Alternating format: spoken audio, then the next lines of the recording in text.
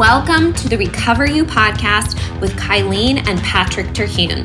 It's here that we talk about sex addiction, betrayal trauma, mental, emotional, and physical health, faith, and anything and everything needed to recover you to your most authentic self that God created you to be. Welcome, Patrick. Welcome, Kylene. Hey, thanks. Welcome to my podcast. Welcome to my office. This is your office. Still my podcast, though? Or is it our podcast? Our podcast. It's your podcast. Starting over. Welcome, Patrick. Welcome, Kylene. Thanks. Okay, so today we're going to talk about navigating uncomfortable emotions. Sounds comfy, doesn't it? I don't really want to. Well, that's great, because if you are uncomfortable, I'm going to teach you how to move through that emotion. That's fantastic. Yeah. So I just got back from a 5-day retreat in Virginia Beach with some of my mentors and personal coaches myself. And one of the things I was working on through that period of time was people pleasing, which is a really, it's been a long process for me. As I've betrayal really kind of highlights, I think, all of the things that we need to work on and all of the things that we are insecure about in life. And one of the things that really got highlighted for me, and I would say any trauma really does that, right? Yep.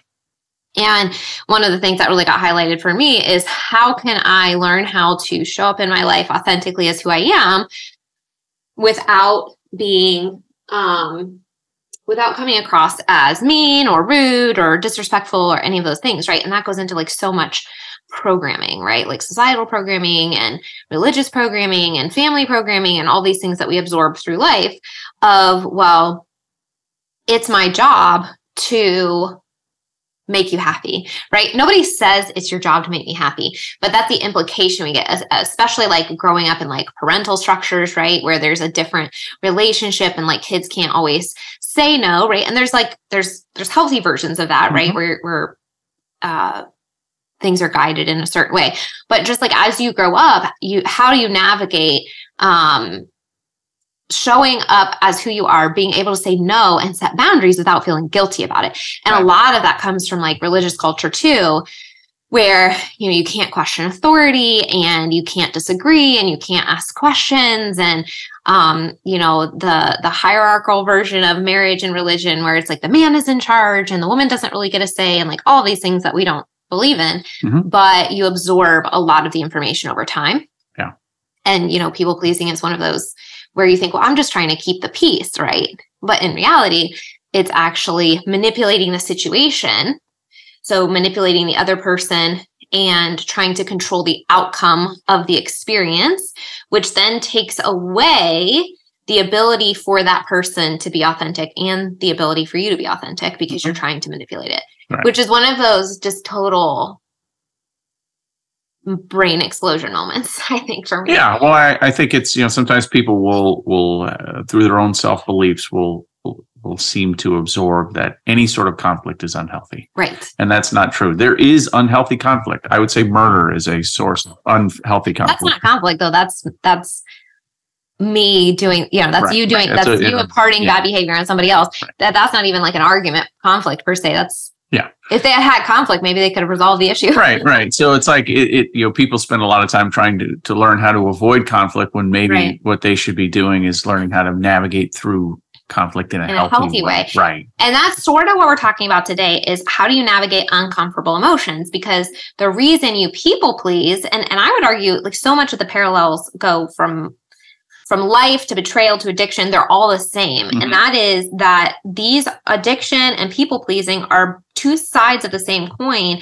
And that is trying to avoid uncomfortable emotions and uncomfortable situations. Right.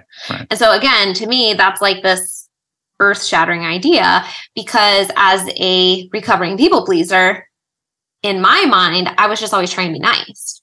I want other people to be happy. I want to come across in a way that I'm amiable and we get along and this is a pleasant situation for you.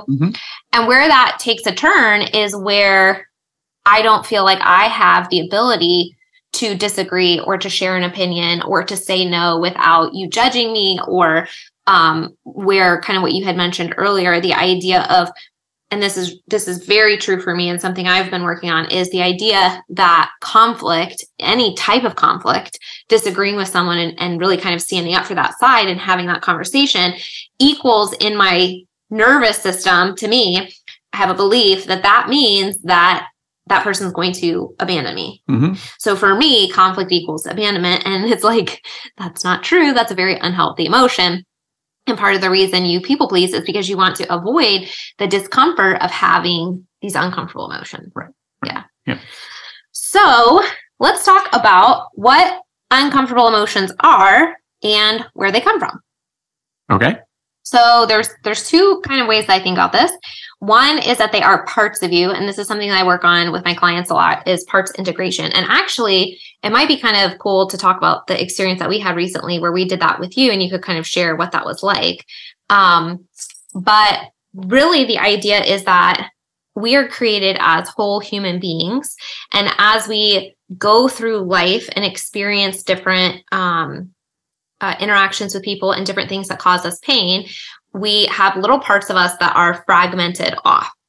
And as we go through life, this number obviously increases. And unless they are resolved and dealt with, they just become their own, part. And these different parts will show up in different areas of our life. And so like one of the most common parts that we experience and that like pretty much all of humanity can relate to is the part of anxiety.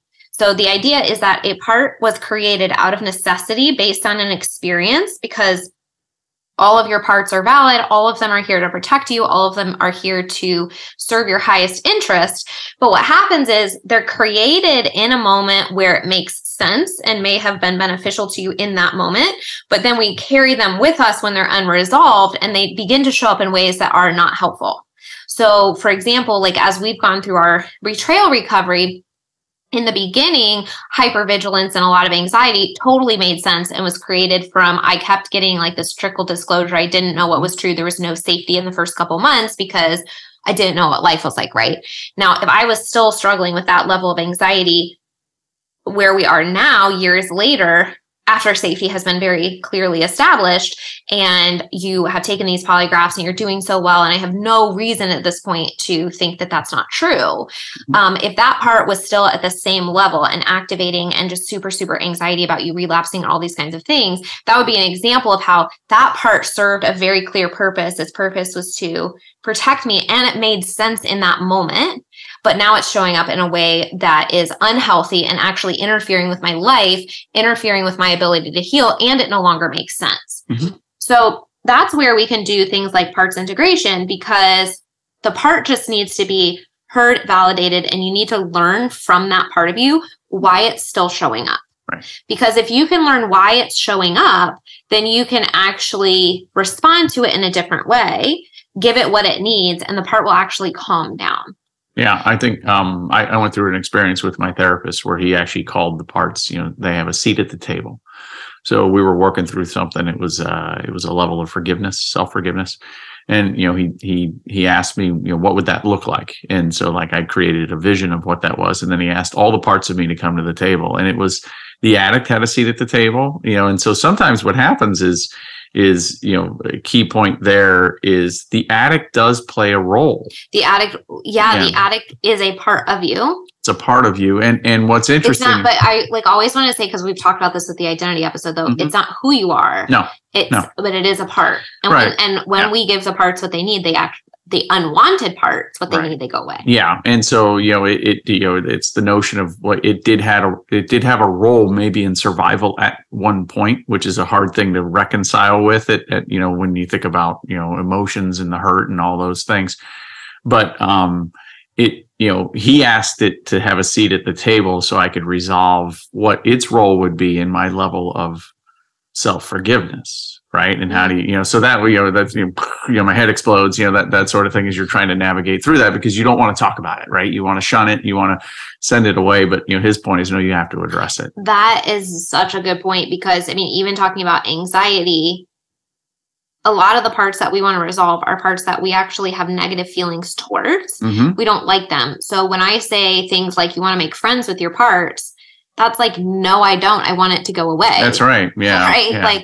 And that's probably what you were experiencing there. Like, no, I don't want to talk to my addiction part of me. Like, I hurt everybody and did all this stuff. And it was basically a, thank you for your service. I don't, I've got it from here, in a way. And I don't know if that was the particular lesson from that day, but that's kind of what strikes me. And so what you do is you invite the positive portions of you back in, and how do you build them up, and how do you allow them to take a greater seat at the table, as you move into this new level of healing. Mm-hmm.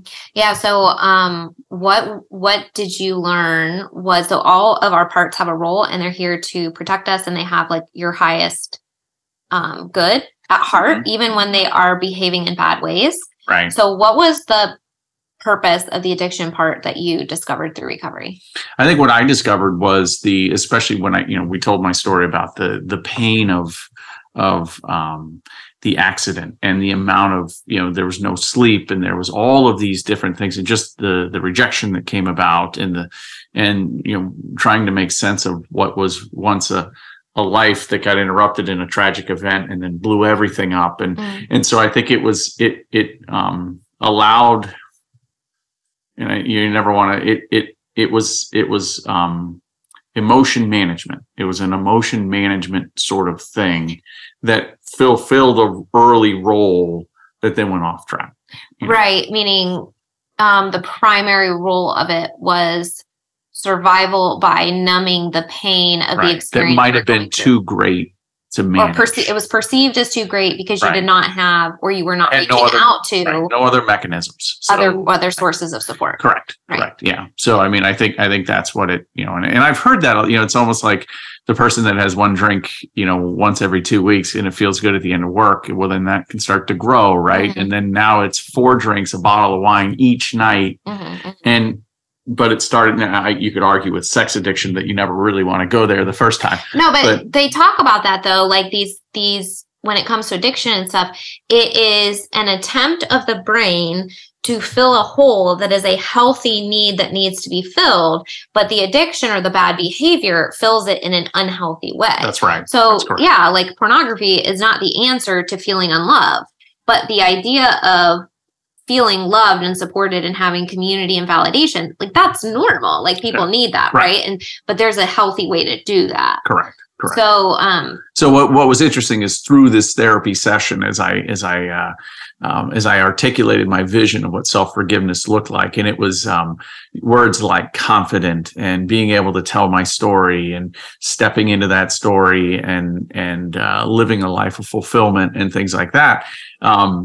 Those took, it was a really interesting as those, it's like every piece of you loved every piece of you, to include the addict, right? Those pieces of confidence and integrity and purity, thanked the addict for what it did, what it, its role at one point. Yeah. I'm trying to word this right. Exactly right. That's what you do with the parts, is you can actually have conversations with them as if they are another human being with a personality. Right. And you say, thank you for what you provided to me. Mm-hmm. And I no longer need your services because I have XYZ over here. Mm-hmm. Do you feel like you can calm down and maybe step in the other room or sit down or whatever, however you want to visualize that. But then what's crazy is I actually visualized it like getting up from the table, leaving, and kind of walking out of the room, and saying, and there was oddly enough, there was a lot of love there, because it was a part of me. So in order for me to self-forgive, you have to forgive that portion. The part itself is a loving part. Right. Yeah. Yeah. I mean, all of your parts want what's best for you. So when you have a conversation that you validate why they're there, mm-hmm. and then you're able to say, but I can provide for myself this need in a healthier way, they're usually willing to be, when it's done appropriately, they're usually willing to say, because they love you. Yeah, because they love you. They're like, I don't actually want to hurt you. Right. That's not your part's goal. Right. Yeah. So you can have these conversations with them. It's really interesting. And I'm sitting here thinking about, my people pleasing part, right? Mm-hmm. And that part of me is like, what is its goal? Really, it's to keep the peace, mm-hmm. right? But it's also to make me feel loved and valued, Because the idea of, well, if I don't make people happy, my interpretation of that goes to, did I do something wrong? Right? It's not where we can have a conversation and just disagree and be okay. Right. Which I logically, consciously know is true, but unconsciously, from life experiences and different things, I immediately go to, did I do something wrong to make them feel that way, and take responsibility for their response, which again, and I talk to my clients about this a lot, you are never responsible for other people's emotions and their responses. You are only responsible for your side of the street. And that can be a difficult reality when we are so used to living in the opposite realm. But when you think about that, taking personal responsibility for your side of the street, that means that, you are responsible to like be a nice person, do what's right, show up and do your best every day. But beyond that, you are not responsible for how people interpret that. That's their responsibility. And it's also their responsibility if they are offended by something you said or took it a certain way to analyze that themselves, and then to come to you and say, if it really bothers them, say, hey, this is how I interpreted this, and care enough about the relationship to have that discussion with you. It's not your job to sit there and think 20 different ways that they could have interpreted it. Right. And did they take it that way, and did you offend them? Yeah. Right. Yeah. So not that I've ever done that. No, never. So you talked about parts in a really interesting way, like sitting at the table. I've kind of done it in a couple different ways with my clients, where we'll talk to an individual part. We'll have two parts talk to each other through like a visualization process of like, hey, can this part take more command in your life than this part? Like your brain, for example, over anxiety. Can the brain be in more control? Logic reasoning versus anxiety and we did this whole visualization where anxiety went into a bedroom and fell asleep and said, hey, I'm here when you need me, because you don't necessarily, like, anxiety is important to have as like a red flag in your body, but we don't want it to go away totally, but we want it to behave appropriately. Right. So can we put you to sleep and have the brain wake you up when necessary? Right. Right. So we've done stuff like that. But what I was talking about at the beginning is parts integration, which is typically with parts, you have conflicting parts. You have one part that believes one thing and one part that believes another. So for example, this could look, well, let's just talk about, do you remember what your parts were the other day when we talked about it? Part of you wanted more freedom, and part of you felt like the boundaries that you currently have in place are there for a purpose and and create safety. Sure. Yes. So thank you. Yeah. So integrating parts means that those on the surface seem like they are conflicting, right? That, well, I want more flexibility and freedom in my life, but I also like really want the boundaries because they've helped me get to where I am, where I feel secure. Yeah. And they make, my family feel secure and my sobriety feels secure and all this kind of stuff.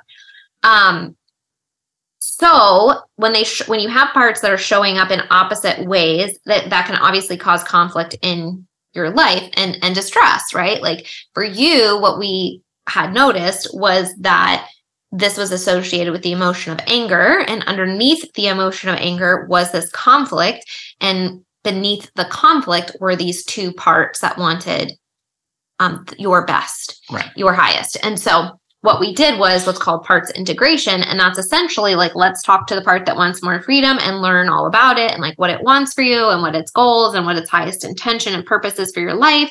And then let's also talk to the part that really is totally cool where it's at. What does it want for you? What's so interesting when I run these emotional processing exercises is your parts, these two parts that are seemingly in conflict, ultimately agree. Mm-hmm. When you get to the highest level of their intention for you and their goal for your life, they come to an agreement. And I can't remember specifically what the line was for you, but usually it's almost worded the exact same way on both sides. Mm-hmm. And it was probably something to the effect of, I want to be happy and responsible and, you know, I want to live a life of integrity. And they both wanted that for you. Right. So then when you get to the place, and this is part of the exercise where you flesh it out until it gets to that point. But when you get to that point of them both agreeing, then you can integrate them in, and it usually causes some more relaxation in the nervous system because the conflict is now resolved. Yeah.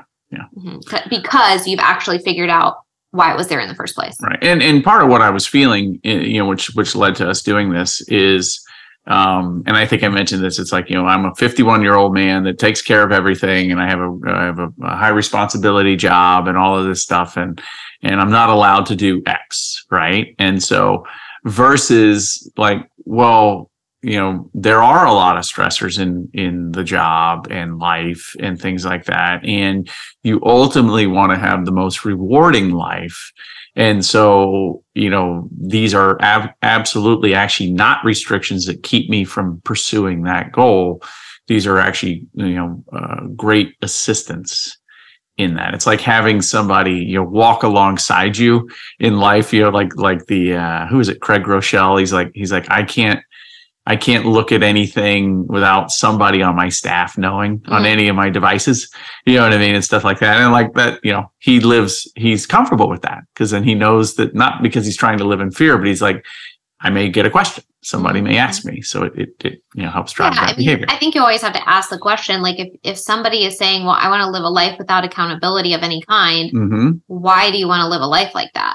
Right, exactly. Yeah. So, and I think what you feel is you feel good in recovery, right? You're like, hey, I'm feeling good in recovery. The things that come up are sometimes mild to low nuisances. So like, here's a good example. It's like, you're out of town. I'm trying to troubleshoot the Roomba. I have to update the app. I can't. Right. So you're like, oh, for crying out loud, you know what I mean? But then you're like, well, you're coming back on Wednesday. So, like who cares? You know what I mean? The Roomba is not going to change my life. You know what I mean? I have access to money. I have access to, you know what I mean? So like, go buy a new Roomba. No, I'm just kidding. No, I'm just saying like it's not the, we have a push vacuum, if I really, you know what I mean? So it's like, the end of the day, I'm able to watch the television shows that are healthy. You know what I mean? Like they're really, there's nothing that I want to do that's being prevented. Right. Yeah. And that's kind of what I'm saying. Yeah. So when people feel this resistance, now this is a very common one that we have seen actually play out. And so for all of you out there who are going through the recovery process, either addiction or betrayal, the person that's in it or the person that's married to it, it's important to kind of understand this is a pattern that comes up. And a lot of what we see happen is this idea of, and it often happens around the 6-month mark. And that is, I feel amazing. I'm in sobriety. Maybe I've just moved into recovery. I feel so good about myself. I don't ever want to go back to this ever again. So I'm not going to go to therapy, and I'm not going to go to my groups. I'm not going to journal anymore. I'm not going to do any more emotional work. And I understand that, because all of us that go through this process hit a point where we're like, I really don't want recovery to be the defining aspect of my life. That's a lot of work. It's so much work. It's exhausting. And sometimes you want to think about and have conversations about something else. Well, yeah. On Monday night, you want to watch Monday Night Football. You don't want to go to the Conquer group. Right. You know what I mean? That's really where it comes from. And so, no, you're absolutely right. If they gain that level of confidence and then they get out. Yeah. But the reality is this is a lifelong process to some extent. Now and we've talked about this on previous episodes, those boundaries change. Yeah. But it is a lifelong recognition that like, no, I have to do the things that keep me in this place. I can't just drop everything that is a support to me. And that, and that goes for, I think all humans. I don't like that. That's the thing about this is that these tools and these resources, like they're not just for addicts and betrayed partners. Like this is for anyone who they're obviously going to look slightly different, but like the trauma work and emotional processing that I do with betrayal clients is the same that I would do and that I do. Like I was just on a call last night. She's not a betrayal client. She's just a mom, a wonderful mom who, has emotions and struggles like everybody else. Right. And we had, we're working on all these tools. And so these are the things that anybody that wants to up level in their life, anybody that wants to personally grow, anybody that wants to do the hard, uncomfortable work like I'm trying to do of moving past people pleasing and navigating what the heck that looks like, 2.0 version, right? It's hard, but I think anytime you remove unhealthy coping mechanisms, and I say this to the men in the groups, is your life's going to get harder. It's going to feel harder. And it's going to feel harder because now you're feeling these emotions, and you may used to go down a rabbit hole that would prevent you from going deep into that emotion, but it's going to get hard.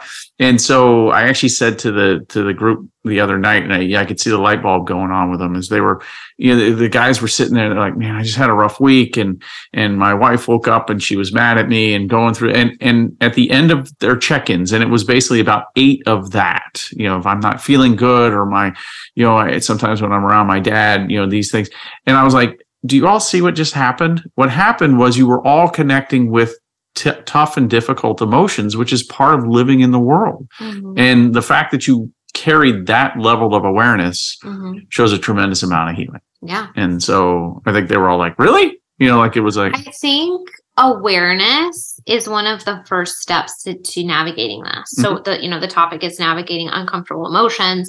And I was thinking about that before we started, is we should mention the feelings wheel, because one of the things that happens is not everyone is instantly able to identify what emotion they're feeling, or what that emotion feels like in their body. Like someone may feel a flutter in their chest and not connect that with a feeling of loneliness. Or someone might feel a tightness in their throat, but not connect that to the fact that they were just in a situation where they were not able to share their opinion, right? And so I think the first step through all of this is actually dropping into your body and learning how to name the thing, name what it is you're feeling, but also identify where is it in my body and how does this feel? How is it showing up? Right. Because the more we can do that, it goes back into what we were talking about with the parts. It's like when we name and validate and understand, then we're able to move through them way more effectively and efficiently. No, it's like and the great analogy, and I've always talked about this, when you know that when you turn on the car, you press a button or you put a key in and turn it, and then you reach down with your right hand and you put that thing in reverse, all of that. It makes driving so much easier. When you know that the octagonal sign means stop and the triangle sign means yield, it's much like it's the same level, and we all make sense of it when we think about driving something very concrete that everybody learns to do. But it's the same thing in this field. Like, when you can get in there and become self-aware, it helps you move through it. I was doing an exercise with a client the other day, and I asked her to drop in, and I named the emotions that were present. And it was things like anger, fear, sadness, and conflict. And I was like, okay, which one do you think is primary? And I think she said conflict. And I asked her to describe where that was in her body and what it felt like. And it was on the back of her neck, and where her hair kind of stood up, that kind of feeling. And it's just so interesting to me, because who would describe conflict that way, right? I wouldn't typically go, hey, friend, you just described to me that the hair on the back of your neck is standing up. That's conflict, right? It's going to be different for everybody, but that's what I'm talking about, is learning how to drop in, name the actual emotions, and then go, okay, well, how am I feeling that? Where is that actually showing up?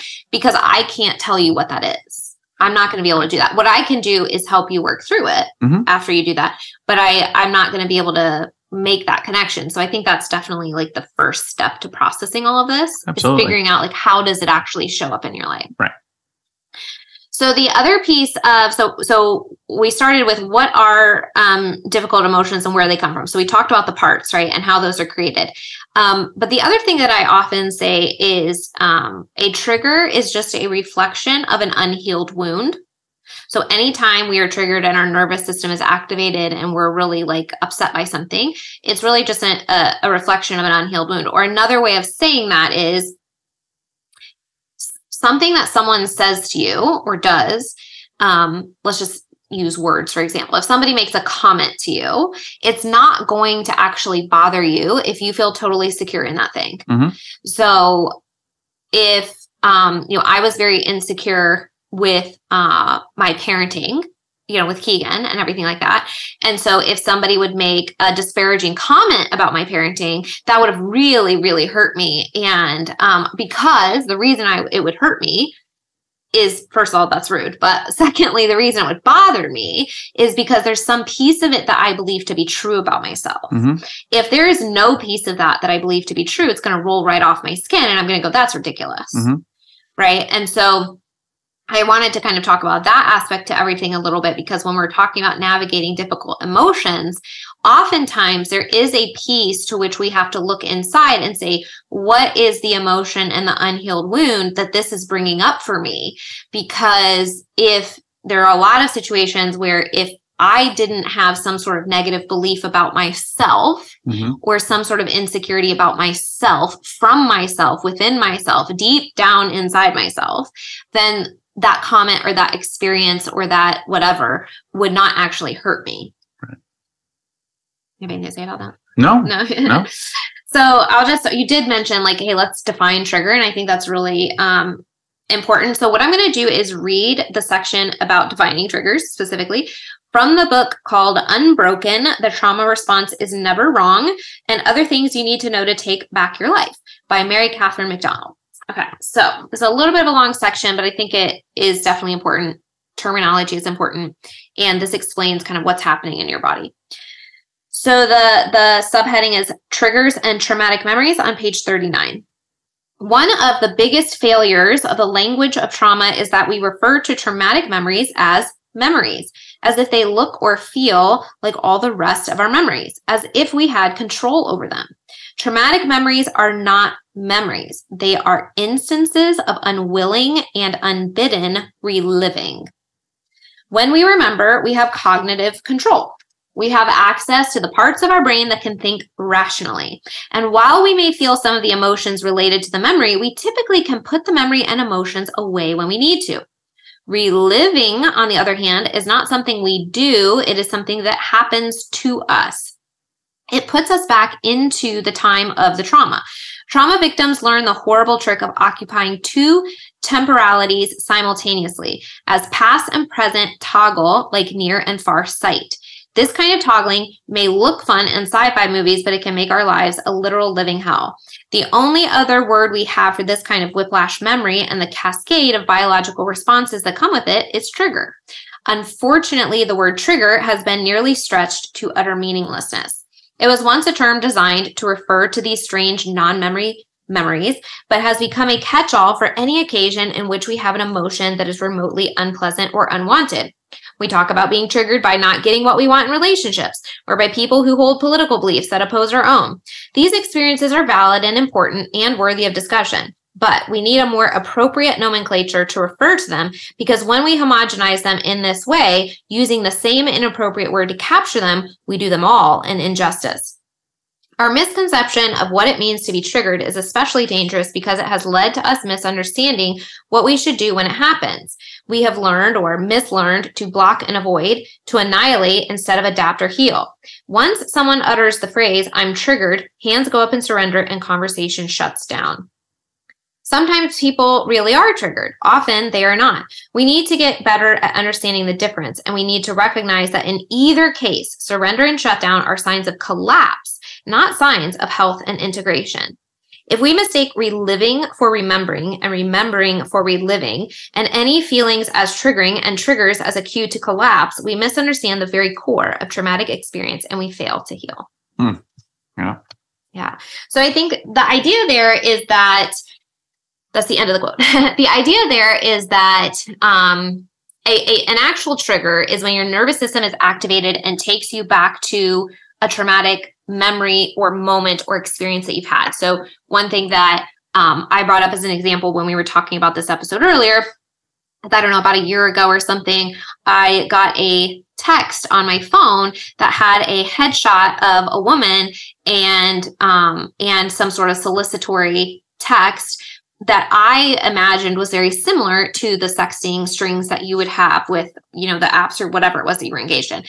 And that it came across at like 10 o'clock at night, and it was like super triggering for me. And what that did is it took me from my safe place in my home environment, and it put my nervous system back into the time of discovery, essentially, is what's happening there. Because you don't physically have to go back to the place. You can smell something, see something, hear something, feel something that reminds your body of where you were when the trauma was happening. Mm-hmm. And it doesn't even have to be that similar, but sometimes it is. Like sometimes it'll be a similar smell, like that. You could be in a totally different environment, but like the smell is similar and it takes you back, right? Yeah. Yeah. So in this case, obviously it's very clear, right? It was a very beautiful picture, the solicitory text. And I'm like, oh, you probably got things that were exactly like this. And I had really made effort to avoid being in that world or seeing it or being exposed to it. Right. And so then it was coming into my world. And I really didn't want to see a lot of things to contribute to feelings of body image and negative self-worth and things like that. And so here was something, I didn't seek it out. It came to me. And now I'm like, oh my gosh, like these are the types of pictures you would receive, or like, this is what the women might look like and stuff like that. And so that's an example of like how your body from an experience can get triggered into a previous experience because there's some sort of level of overlap. Mm-hmm. Yeah, I think and that's a rough one, because that's something that and I guess that's the way most triggers are. I remember getting triggered by the after my car accident, by the temperature. I bought a new car, and once it dropped below like 35 degrees outside, a little thing that would come up on the dashboard that said icy. And so I was like, oh my gosh, I hit black ice. And so now I was like shaking driving, because it was like it brought that back of like, oh, here we go with icy, so triggers can be any number of things that can pull you back into that environment and do that. So. Yeah. So I think when we're talking about navigating uncomfortable emotions, again, going back to that basic understanding of where are they coming from, sometimes you have these experiences where your body is triggered and your nervous system is activated, and maybe you don't know why. Maybe it wasn't that clear. Like you and I just shared experiences where it had very clear parallels, and we could very quickly say, well, this was doing that and reminding me of this. But sometimes you can't. Like sometimes the situation may be so far removed from the reality of what you experienced that your nervous system is activated and you don't really know why. And so part of what you can do there is, first of all, supporting the body by calming the nervous system down. I'm going to kind of walk through that in a second, but then going back to what we were talking about, really dropping in and having that conversation with your body. So maybe that in that case, it's a sensation, right? I don't know why I'm triggered right now, but my heart rate is activated and my throat is tight. Okay. So then we can sit with that and start identifying it and naming it and dropping down into our body and creating that safety for ourselves to then move through it more easily and understand it and literally allow our body to talk to us. Right. So I'm actually going to walk through a process that I teach to my clients. Okay. But I thought what just came into my mind as we were talking was we've shared how you have the meniscus tear and how we did energy work. We named the emotion. We processed conflicting parts for you. We joined those together, and you actually told me the other day you were talking to it. Yeah. So right, meniscus tear, and I saw a surgeon this week, and there's a lot of like news out there on meniscus tears, like that when they go in and quote unquote repair it, they actually take a piece out, and then that means that you can't maybe run the way you used to. And for those of you who don't know, running's been a big part of my life. It's like meditation for you. Yeah, it's meditation. I feel strong when I'm out there. I love running when the sun goes up. So the thought of not being able to run anymore, it's just really made me sad, really kind of made me sad. And so, there's no resolution yet. I mean, I will say over the last 2+ years, it's been hard to run. There's been injuries and there's been back to back. Yeah. It's just been, and so now here we are with a meniscus tear. So I think I think some of it's tied to my identity, because people have been like, wow, you've run all those marathons, and wow, you've done this. And people are like, oh my gosh, you can just get up in the morning and go run 20 miles. That's been part of my life. And so, the fact that could be changing is emotional and sad for me. Yeah, for sure. And anytime you've had a setback, it's been, you kind of are the type of personality that's like, I don't want to give my body enough time to recover because it means so much to you and you really want to get back out there. Right. And so the reality that like you actually have to slow down and maybe permanently is it's something to process. Right. But specifically one thing that I kind of want to bring up is a lot of people are going to listen to this maybe and think, talk to my emotions. Like, what the heck? Like, how can, like, it's in my body. How can I not know what I feel? Right. But it is the way it is. This is what you're doing is you're taking the wedge between your conscious and your subconscious away and allowing them to communicate. Right. And you will be very surprised that they talk back to you because consciously you wouldn't know how to have this conversation in your logical brain. But when you drop down in and you just let your body respond, it actually will respond. And literally the other day you told me, I was talking to my knee the other day. Yeah. And I said, what was it? Well, no, I asked it what it needed and it said rest. It said a lot of rest. And then I followed on and said, I really want to get back to running. Are we going to be able to do that? Yeah. And it said, yes, but you have to give me rest. It's so interesting. Yeah. So I was like, okay, I'll give you rest. And so like I was working out this morning, upper body, and I would have done some things that didn't seem like it would have hurt my knee, but I really took it careful this morning. I was like, okay, well, it says it wants rest. I'm really going to give it that. Yeah. You know, and stuff. And I mean, the reality of that is that that's you telling yourself that. And that kind of goes into the idea that we have everything we need inside. To, you know, these answers, right? But because we're so used to living in the conscious and living in our logical, we're not used to dropping down and becoming friends with our subconscious. And that's what a lot of this emotional work and this trauma work and all this kind of stuff, that's what it does, is it gets you more open to hearing what you actually already know. And responding to it. Okay, so let me teach everybody. I'm going to drop all my best kept secrets here of what I teach my clients. And I'm going to walk you through. I don't even know them. You don't know. Well, we're going to do it today.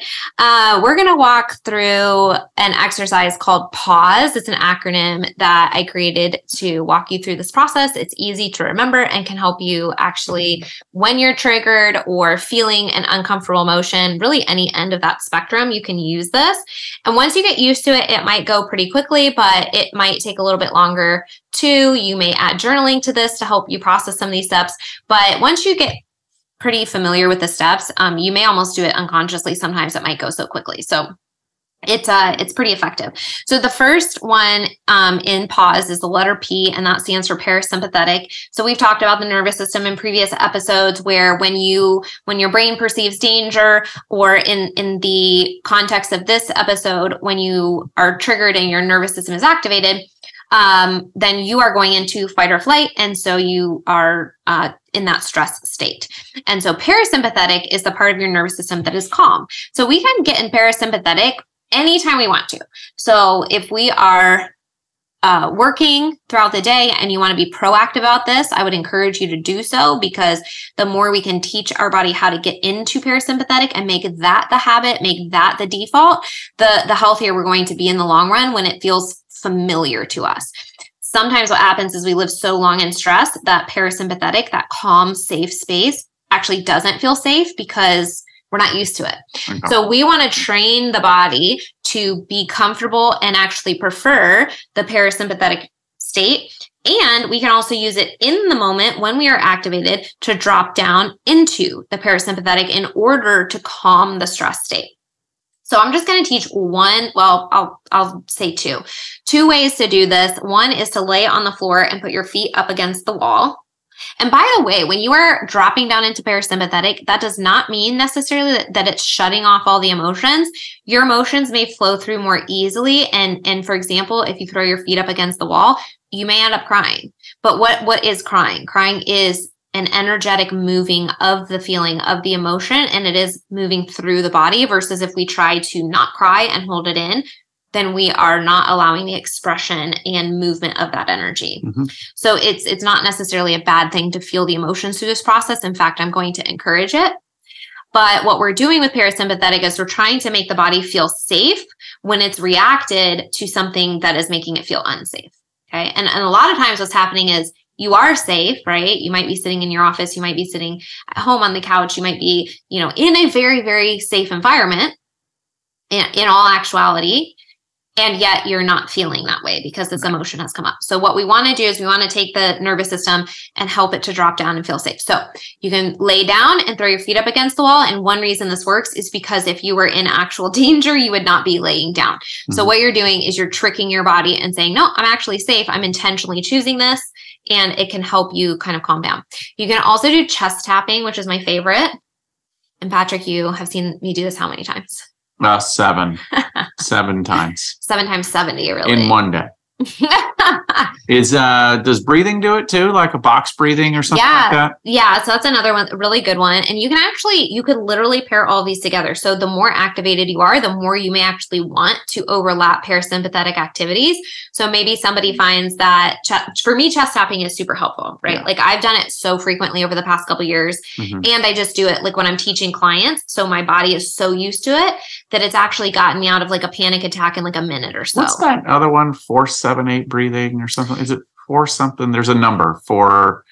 It's like inhale for a certain amount of seconds, hold it, and then exhale for. I'll walk you through it. 4-7-8 or something like that. Yeah. So basically when you're overlapping them, you could do 2, you could do 3, you could throw your legs up against the wall, lay down, tap your chest and do deep breathing, or you could just sit still and do deep breathing. But the idea with the chest tapping is that you are activating your vagus nerve, and the activating your vagus nerve actually taps right into the parasympathetic. So it's going to calm you down. And like I said, it's very effective for me. Breathing also can calm your heart rate down. So I'm laughing. You've tapped your chest so much it's red. Yeah. But it feels good. You should tap your chest. Are you in parasympathetic now? Yeah. Okay. Yeah. Awesome. I should be on the podcast. Yeah, right. Patrick, you're really activating me. I'm going to have to tap my chest some more. Okay, so deep breathing has also really been helpful and helps a lot of people. And like I said, different people are going to find, and that's okay. You don't have to use all of these or like all of these. Everyone's going to respond differently. But I'll give an example. There was one night, I think you were out of town, and this was years and years ago. And Keegan was like, it was like, I don't know, midnight or 1 or 2 in the morning. And he was downstairs, like playing games on the computer when he was supposed to be sleeping. Right. And I got so activated so fast, and my heart rate was like really beating hard in the middle of the night. And I actually, I like unplugged the computer, and like, it was not a good situation. And so what I did in that moment is I sat down on the bedroom floor and I did deep breathing. And within about 1 to 2 minutes, it calmed my heart rate down. Yeah. So chest tapping is activating the vagus nerve. Laying on the floor is telling your body that you are in a safe space.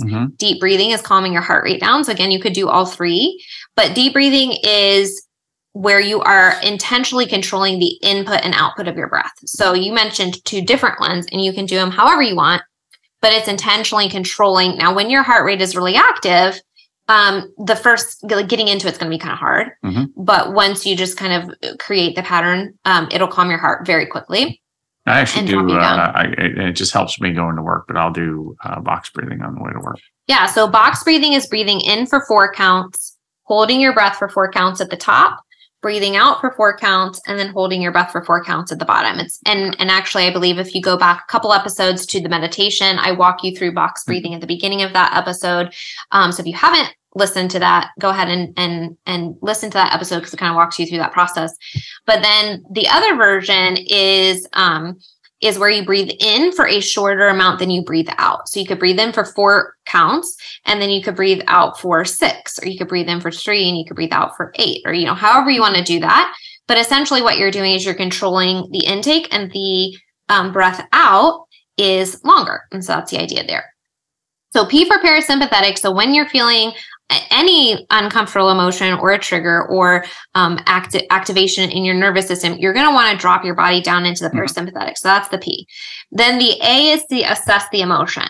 So this is where we go, what emotion is it that I'm feeling? Now, like we talked about, these may be parts, these may be a whole lot of different things, but all you're doing right now is trying to name the feeling, name the emotion that is coming up for you in that moment. And that can be hard, because sometimes it might just be, I just feel off. Yeah. I remember an emotion that I ultimately felt that I probably never felt before, within like a month or 2 of getting into sobriety, was emptiness.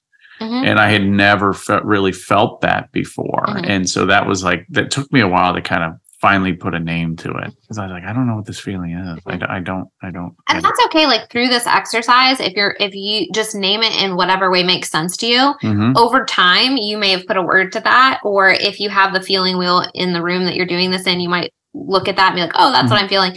But whatever it is that makes sense to your brain, you just need, it's like naming your pet. Like give it a name so that you can move through this process.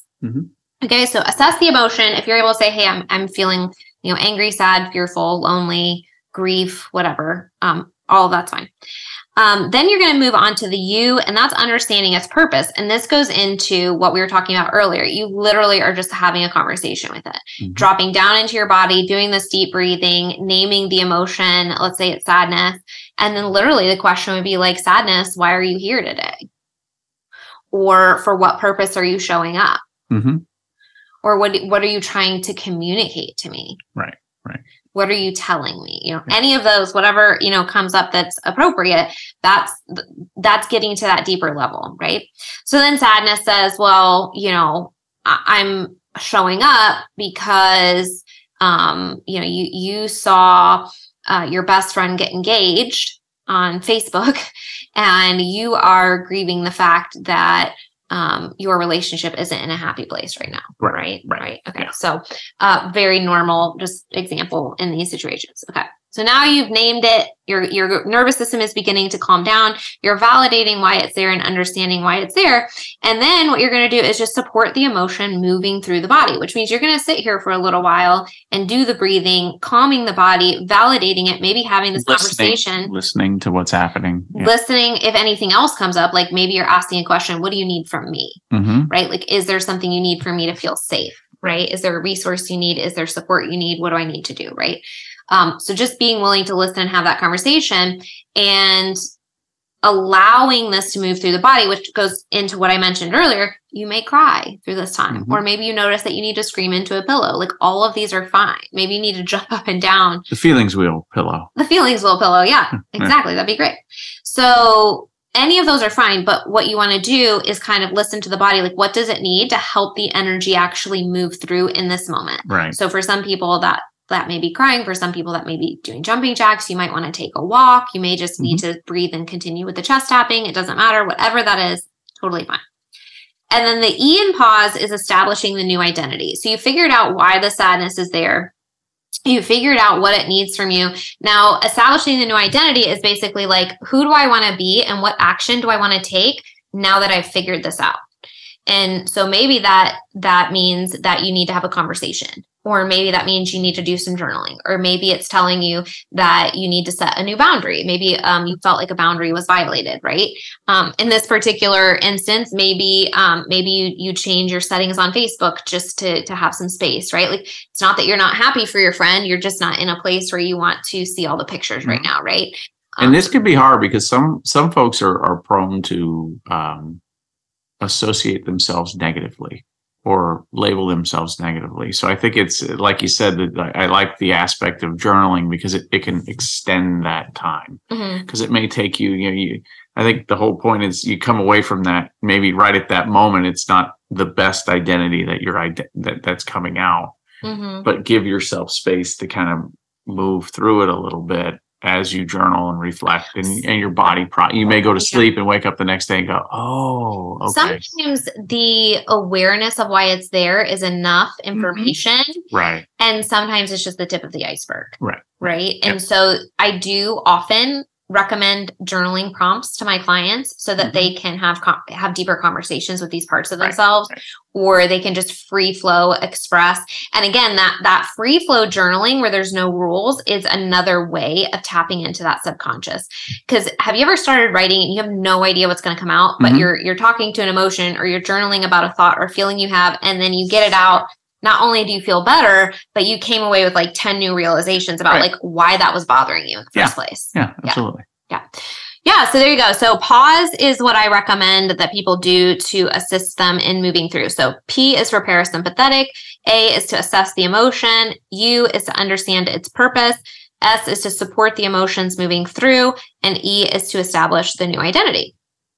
So that's something that we can do in just a plethora of ways. And the way I described it here is definitely something like I wanted to provide all of you with a tool that you can use at home easily and effortlessly. This is something that you can, mix and match and kind of figure out what works for you.